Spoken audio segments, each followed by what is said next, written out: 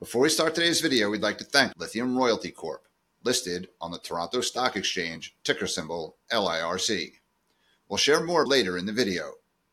I'm Howard Klein from RK Equity. Rodney's my partner. I don't know if Rodney said it at the beginning, but if anyone here is interested in getting our newsletter, go to our website at rkequity.com and register your email there. And we publish the Lithium Ion Bull, which is a newsletter. We also have a podcast, audio podcast called Lithium Ion Rocks, and a YouTube channel called Rockstock Channel. So you could also go on YouTube and look up Rockstock Channel and subscribe and hit the notification bell, and you'll see all of our content.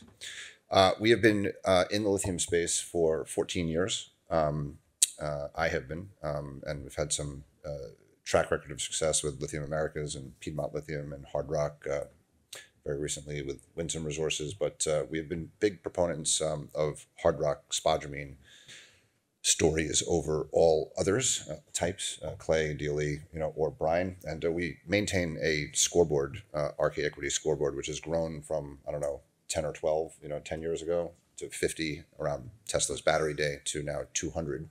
And steadily, there's been fashions within that scoreboard, but what has risen to the top have been spodumene stories specifically. So I do note that all of the companies here are spodumene stories. So that's why I'm bringing that up. And they are in various hot geographies outside of Western Australia. There's been a lot of activity in Western Australia. So Blake, Lithium Ionic, is in Minas Gerais, Brazil, hoping to emulate Sigma Lithium's success. That'd be nice. And Simon, forgive me if I'm going to mispronounce your last name. Acapetta? No. Good enough? All right. Yeah. So he's the Chief Development Officer of Winsome Resources, which is following in Patriot Battery Metals' footsteps with a significant discovery in James Bay, but with the Livent merging with Allchem to form Arcadium. Arcadium is like Argentina and Canada. There are two big projects there, Nemaska and the James Bay project. So we think Quebec is, with Piedmont and Sayona, restarting production at North American Lithium. It's a jurisdiction that is going to be up and coming, as is Brazil, and as is Africa, where Amanda Harsis is the CFO of Atlantic Lithium in Ghana. You'll talk a little bit about that project, but they're partnered with Piedmont Lithium and Killian Charles. So also in James Bay, Quebec, backed by Cisco, the very successful gold company. And you all heard from Rodney Hooper, my partner, who will, I guess I'll ask you some questions, but you feel free to ask questions as well on that. But you all just heard from Rodney, but I guess I'll just start in order here. Blake, why don't each of you just introduce your companies just a little bit, and then we'll see where we go from there. Yeah, sure. Great. I won't leave any time for anybody else. I'm going to do like a 20-minute. It's a hard rock asset, spodumene in Minas Gerais, Brazil. It's right next door to Sigma Lithium, which is a over $4 billion company now. We're looking to close that valuation cap. I'd say early stage, but we're transitioning into submitting for construction license and hopefully being in a position to actually construct the project starting next year and be into production in 2025. And that's aggressive considering we formed as a company last year. We've done 2 resources, a PEA with a $1.6 billion post-tax NPV and 121% post-tax IRR. One of the key advantages, I would say, I think there's so many great projects up here. You're going to hear all about them. But one great advantage of Minas Gerais and Brazil is the pace at which we can move. Drilling off these projects always has great pace, I think, with pegmatites. But the permit process, the timelines, there's a blueprint in front of us with Sigma. We can move quickly. That's where we're at. We're sort of that exploration into development phase story, looking to obviously close that gap with Sigma Lithium. And your market cap currently? 250 million Canadian. Yeah. And listed in Canada only? Only in Canada. We have an over-the-counter listing for U.S., but generally, yeah. Okay. Simon? Yeah, excellent. The Winsome Resources has a flagship asset in the James Bay region of Quebec called the Adena Lithium Project. It was discovered less than a year ago, and on the back of a very good intercept, over 160 meters worth of mineralized lithium in pegmatite.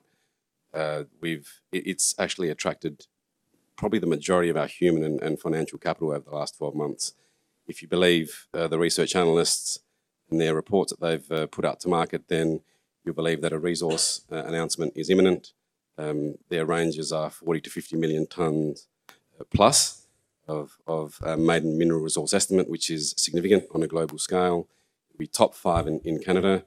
It is mineralised virtually from surface, kilometre strike length, open along strike and at depth, and is supported by a management team both in Canada and in Australia who are proven in exploring, developing, producing, constructing and running hard rock lithium businesses in Australia.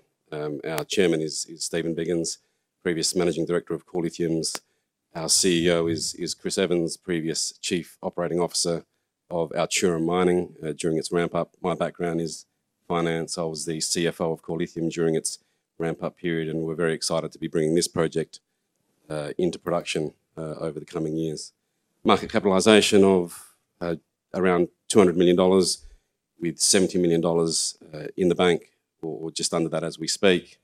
If you believe Petri Battery Metals valuation and you back calc what the market is attributing to our expected resource, then they're valuing us at somewhere between 15 and 20 million tonnes.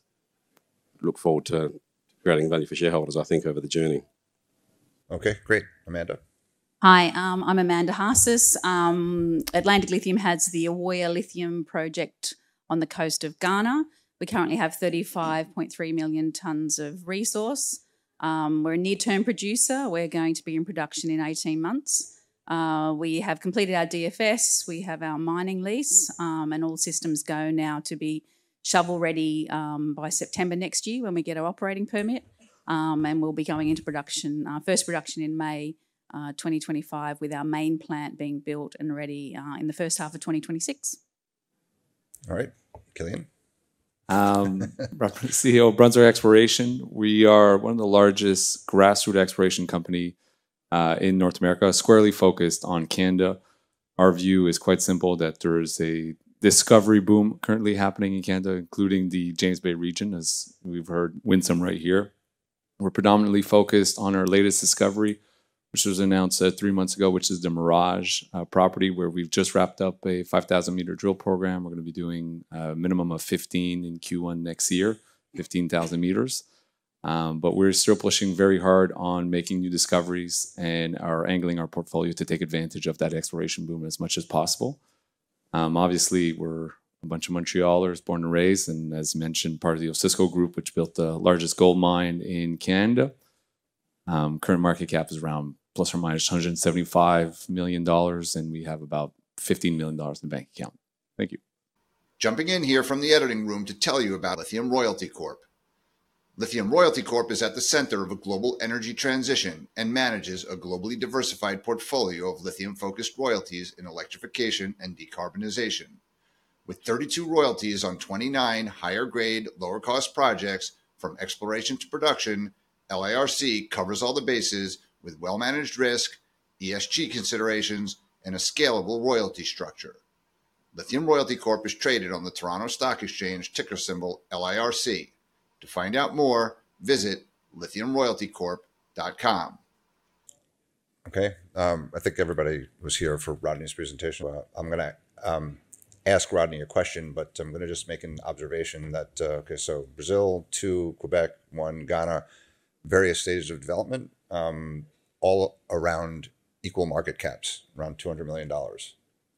Rodney on the scoreboard, right? So I just mentioned that spodumene assets in general have risen, relative to other types, but there's a great disparity of valuations on the scoreboard still. And you talked a lot about the volatility in the immature lithium market.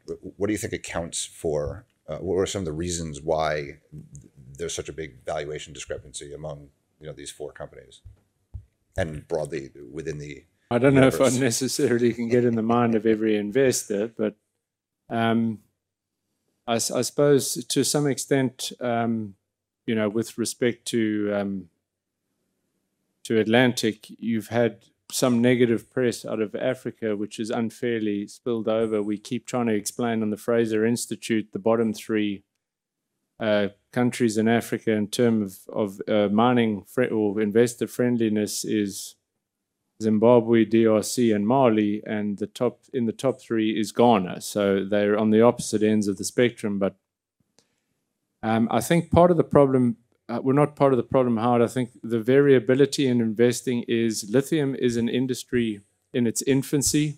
It doesn't have a lot of institutional support at the exploration and development end versus the Albemarle's and so on of this world.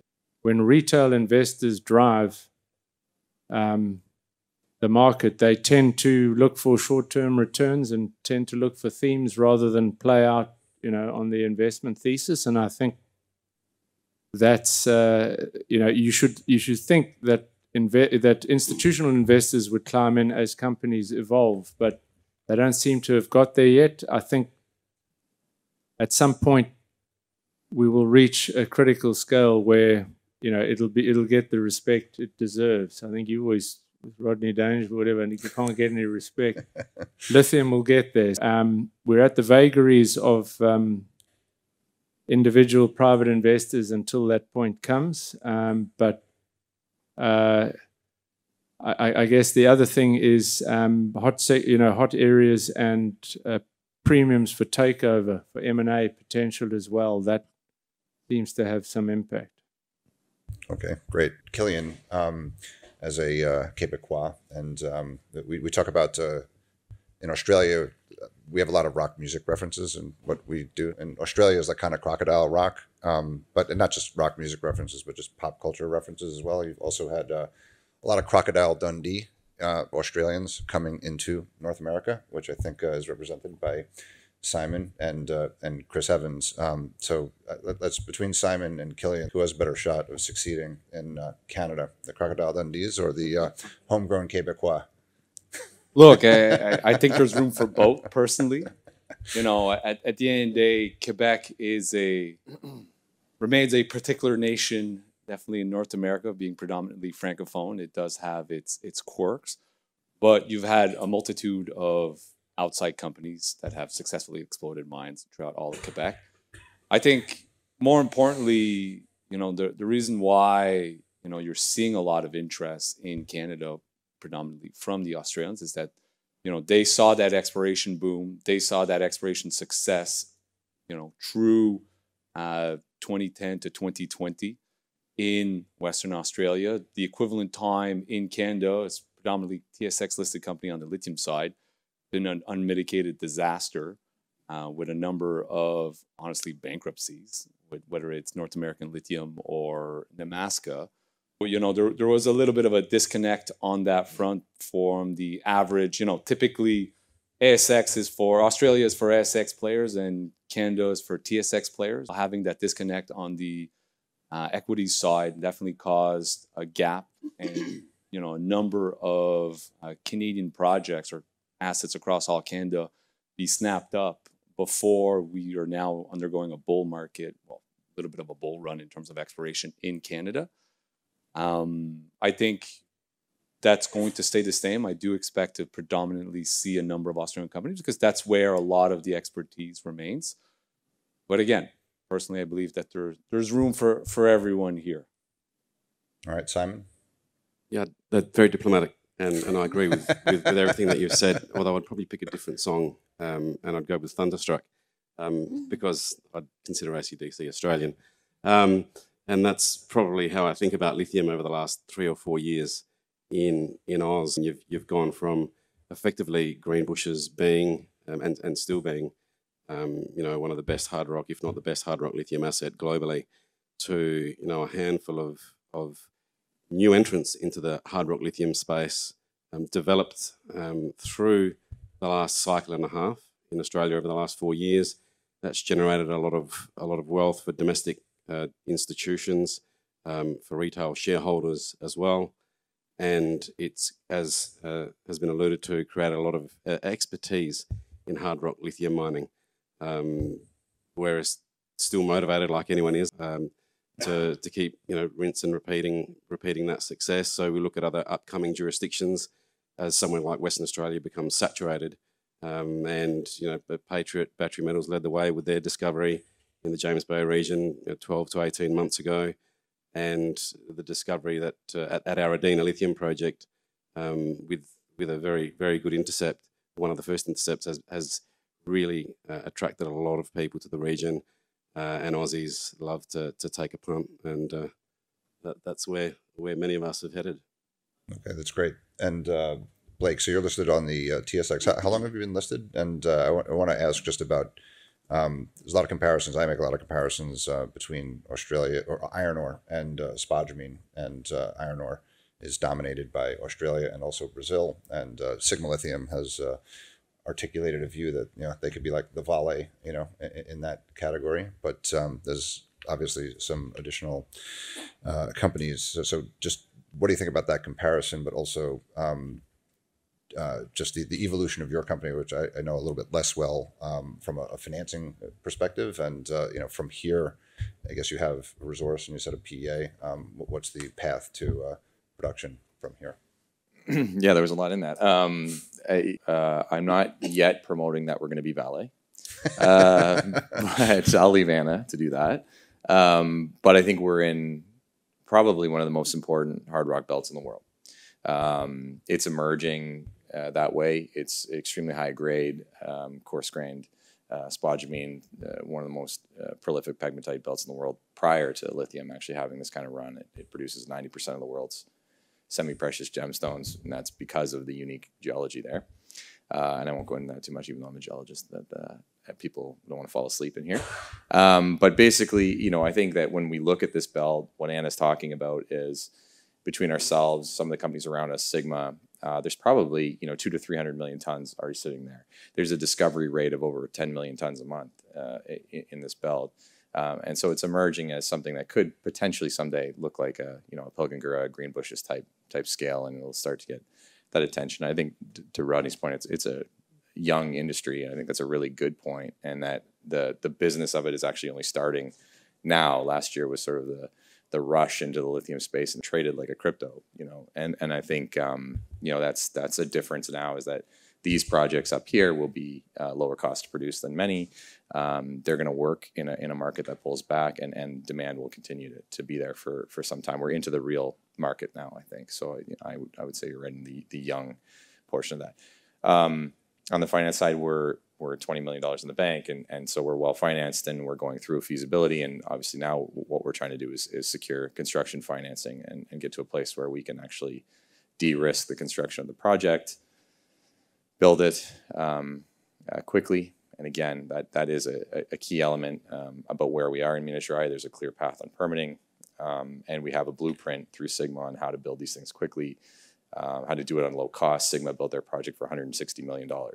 If we can even come close to that, I think it leaves a lot of room for success in our story. But I think that the space is evolving, and where we are in Minas Gerais and in the Lithium Valley is emerging as one of the top kind of lithium jurisdictions in the world.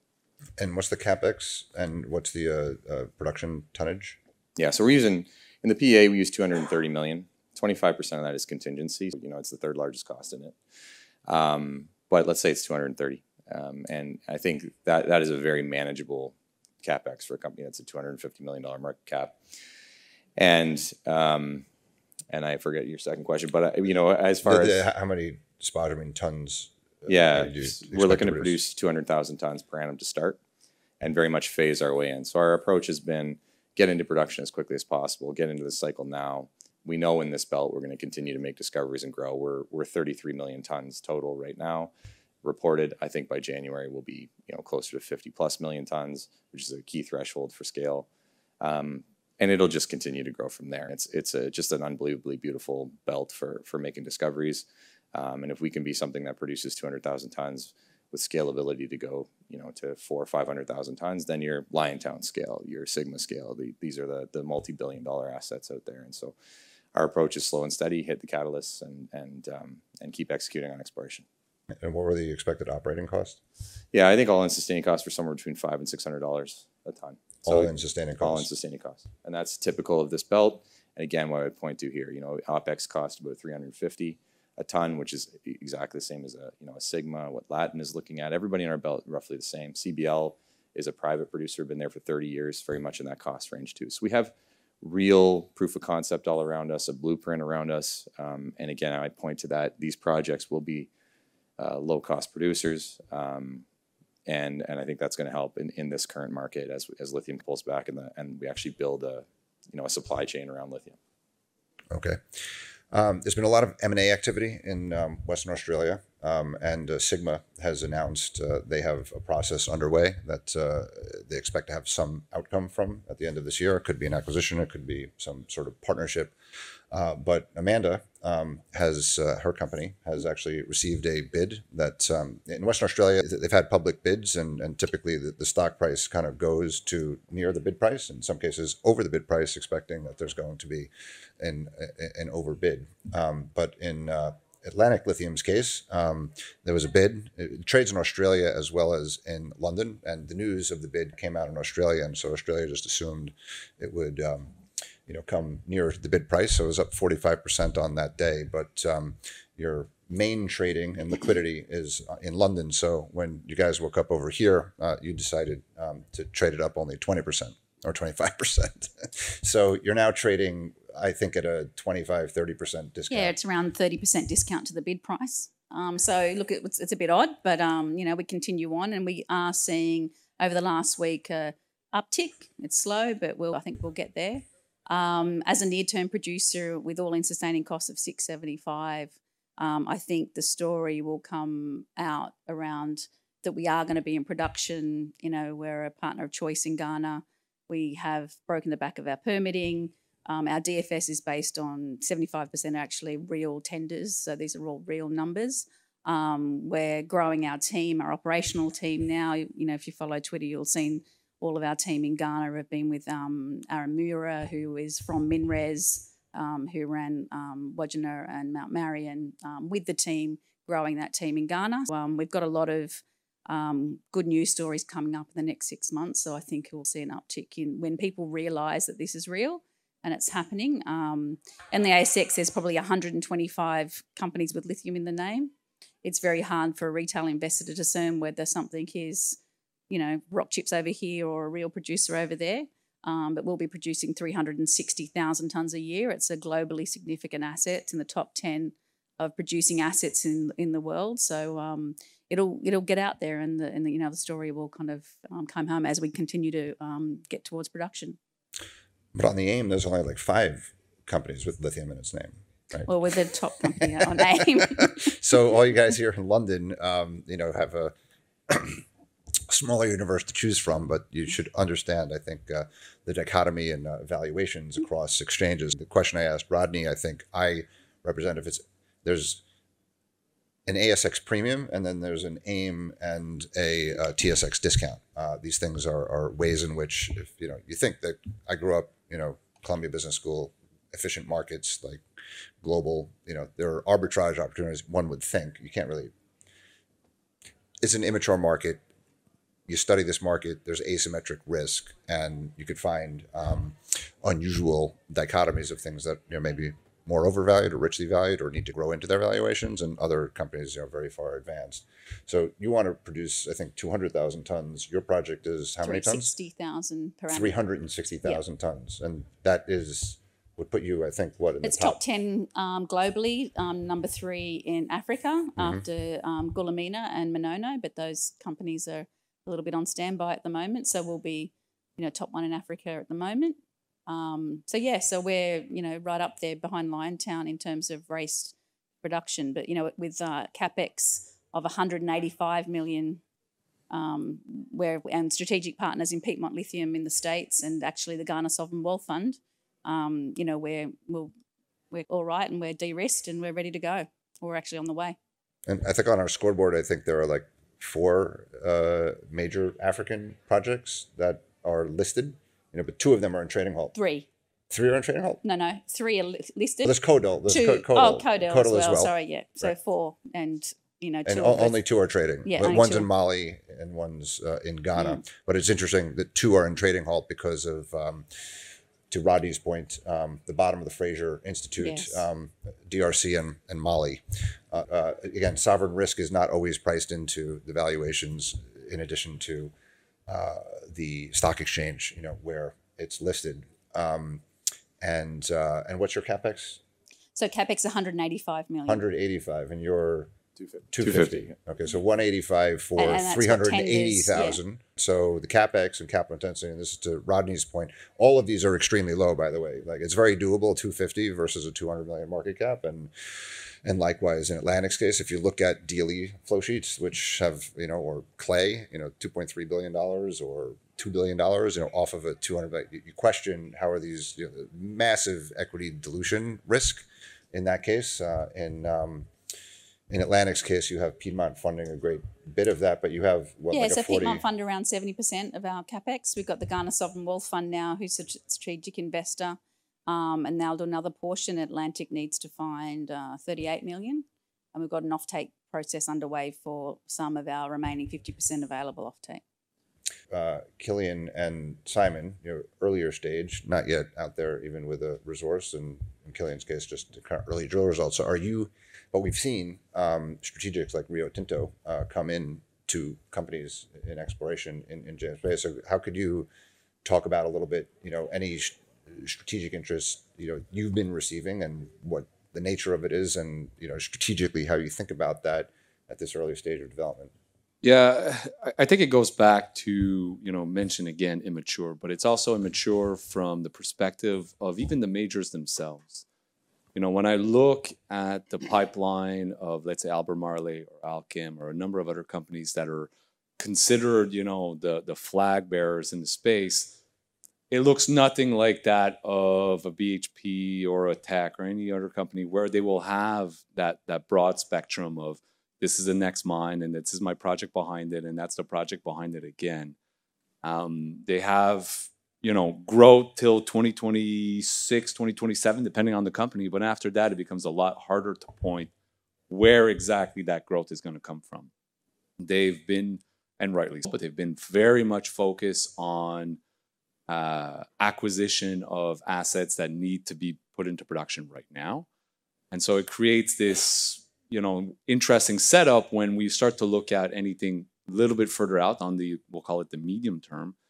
They have to remain buyers, right? We just saw with Piedmont, bring up Piedmont again, acquiring what is ostensibly not that great of a project in Newfoundland, but still having to build out that pipeline further out to continue growing, because that's what all these companies are saying. Yeah, we're going to keep growing forever. But it's not that obvious. And so they have to come in at a much earlier stage. And that's where, to bring up your point, Rio Tinto is trying to aggressively move into the space. There's a number of players, hearing a number of rumors, again, coming across the James Bay, which is one of the better environments in terms of endowment, globally speaking. I think there's a few across the world, Western Australia, Brazil, Quebec, those are be regions that will be well defined for lithium production. But at the same time, we're seeing a lot of these companies coming in a little bit too late. Now starting to say, okay, I'm going to buy this asset, and then where do I go from here? And being forced to interact with part of the market they don't have a lot of experience, junior mining, exploration. They really have no expertise on that. They're great mine builders, but it's shocking to me that I'll have a bigger exploration team than some of the majors out there, quote unquote, in the space to do lithium exploration. So it does give, again, it speaks to the immaturity of the market, and it gives a much larger stick, if you will, to companies that are at an earlier stage. And, Brunswick, we've been approached. We're not interested in doing anything of that nature at this point in time because we have the capacity of advancing these assets ourselves. There's no real need to just vend them off to somebody else until we've captured most of, that value growth to our investors.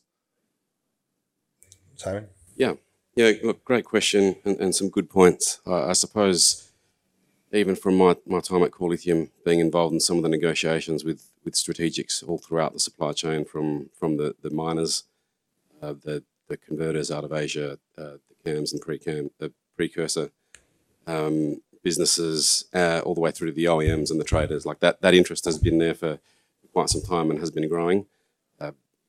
to some extent, because we had lithium to sell at core in terms of Winsome, that interest is there as well from many groups wanting to shore up their supply chains, especially those that are looking to invest and have committed to invest billions of dollars in the region in Quebec.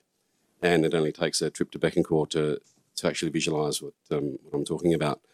I don't think we really need to rush into it as a business. I think there's a lot to say about maintaining optionality. Our project is uncommitted. Our product's uncommitted. Our project is unencumbered. There's a lot to say about keeping and maintaining corporate appeal. We're very well funded. We've got access to capital all around the world, and we've got a project that is substantial. It will be mined in the next 5 to 10 years. A big part of the problem we're trying to solve is how we integrate into the North American supply chain and who we partner with through that process, whilst maintaining corporate appeal in the space. I don't think there's a need to. I don't think there's many businesses that will be able to help us in a material way at this point, given the experience that we have in house. But post resource, I think there'll be something substantial to start engaging with strategics about. But it's really about trying to find the ones that are willing to work with us as we develop the project and bring it into production. That gives me comfort in the medium to long term pricing. I think one of the topics of this session is pricing, and it's fairly complex. It's easy to talk to in a simple way, but when you break it down, as was alluded to earlier, it's an immature market. There are many moving parts. It's multidimensional. There are known knowns that analysts can map out. There are the unknowns that can really shift the dial on pricing. But with that being said, we think our project will be able to take advantage of the strategic interest that there is whilst maintaining upside to pricing. Okay.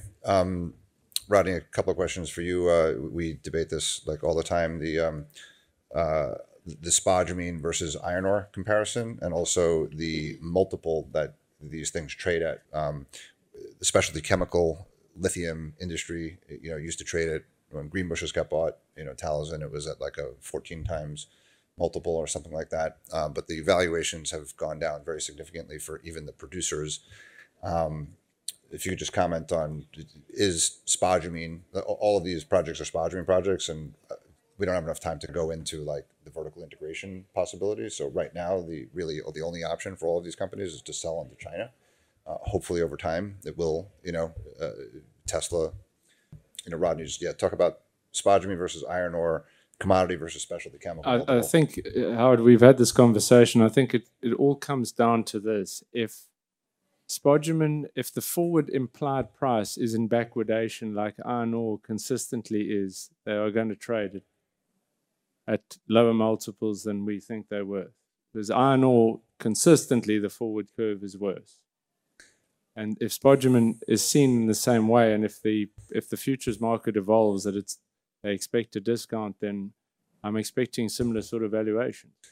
Okay, so you're not optimistic that lithium or spodumene companies, because there was also a thought spodumene companies should trade at lower multiples than, let's say, an integrated specialty chemical company like a Livent or an Albemarle. Do you subscribe to that, or do you think that even lithium carbonate and hydroxide producers should trade at spodumene or copper or iron ore like multiples? Yeah, that's an interesting question, because of course the downstream capacity in China can be expanded easily. Albemarle and Livent still produce some specifically specialty chemical products, and at the high end. So if companies have negotiated contracts where they get premium pricing, and that again could be a China ex-China in that market, you could see those companies trading at premium multiples. But it's going to come down to how your pricing, your negotiated pricing structure works within companies. We've had Albemarle and others moving from fixed price longer term to cover cost of reinvestment to going to more index linked. And so that's going to matter. And then a question of if you have a China versus ex-China, will the future growth opportunities of the likes of Albemarle be better because they are IRA compliant and can expand their volumes at almost any amount and have a taker for it because China material is not acceptable outside of. I think growth is a very important component to the multiple because I think lithium generally is trading like copper or something that much slower GDP growth, right? So that should be factored in, whether or not it's a specialty chemical or a commodity. Just the growth is not yet being factored in, and that could be just because there's high capital intensity and high volatility of earnings. We're now in a high interest rate environment, et cetera. So those are things. But so the other point I wanted to ask you, Rodney, is just this. Iron ore is a kind of controlled market, with 4 players mainly.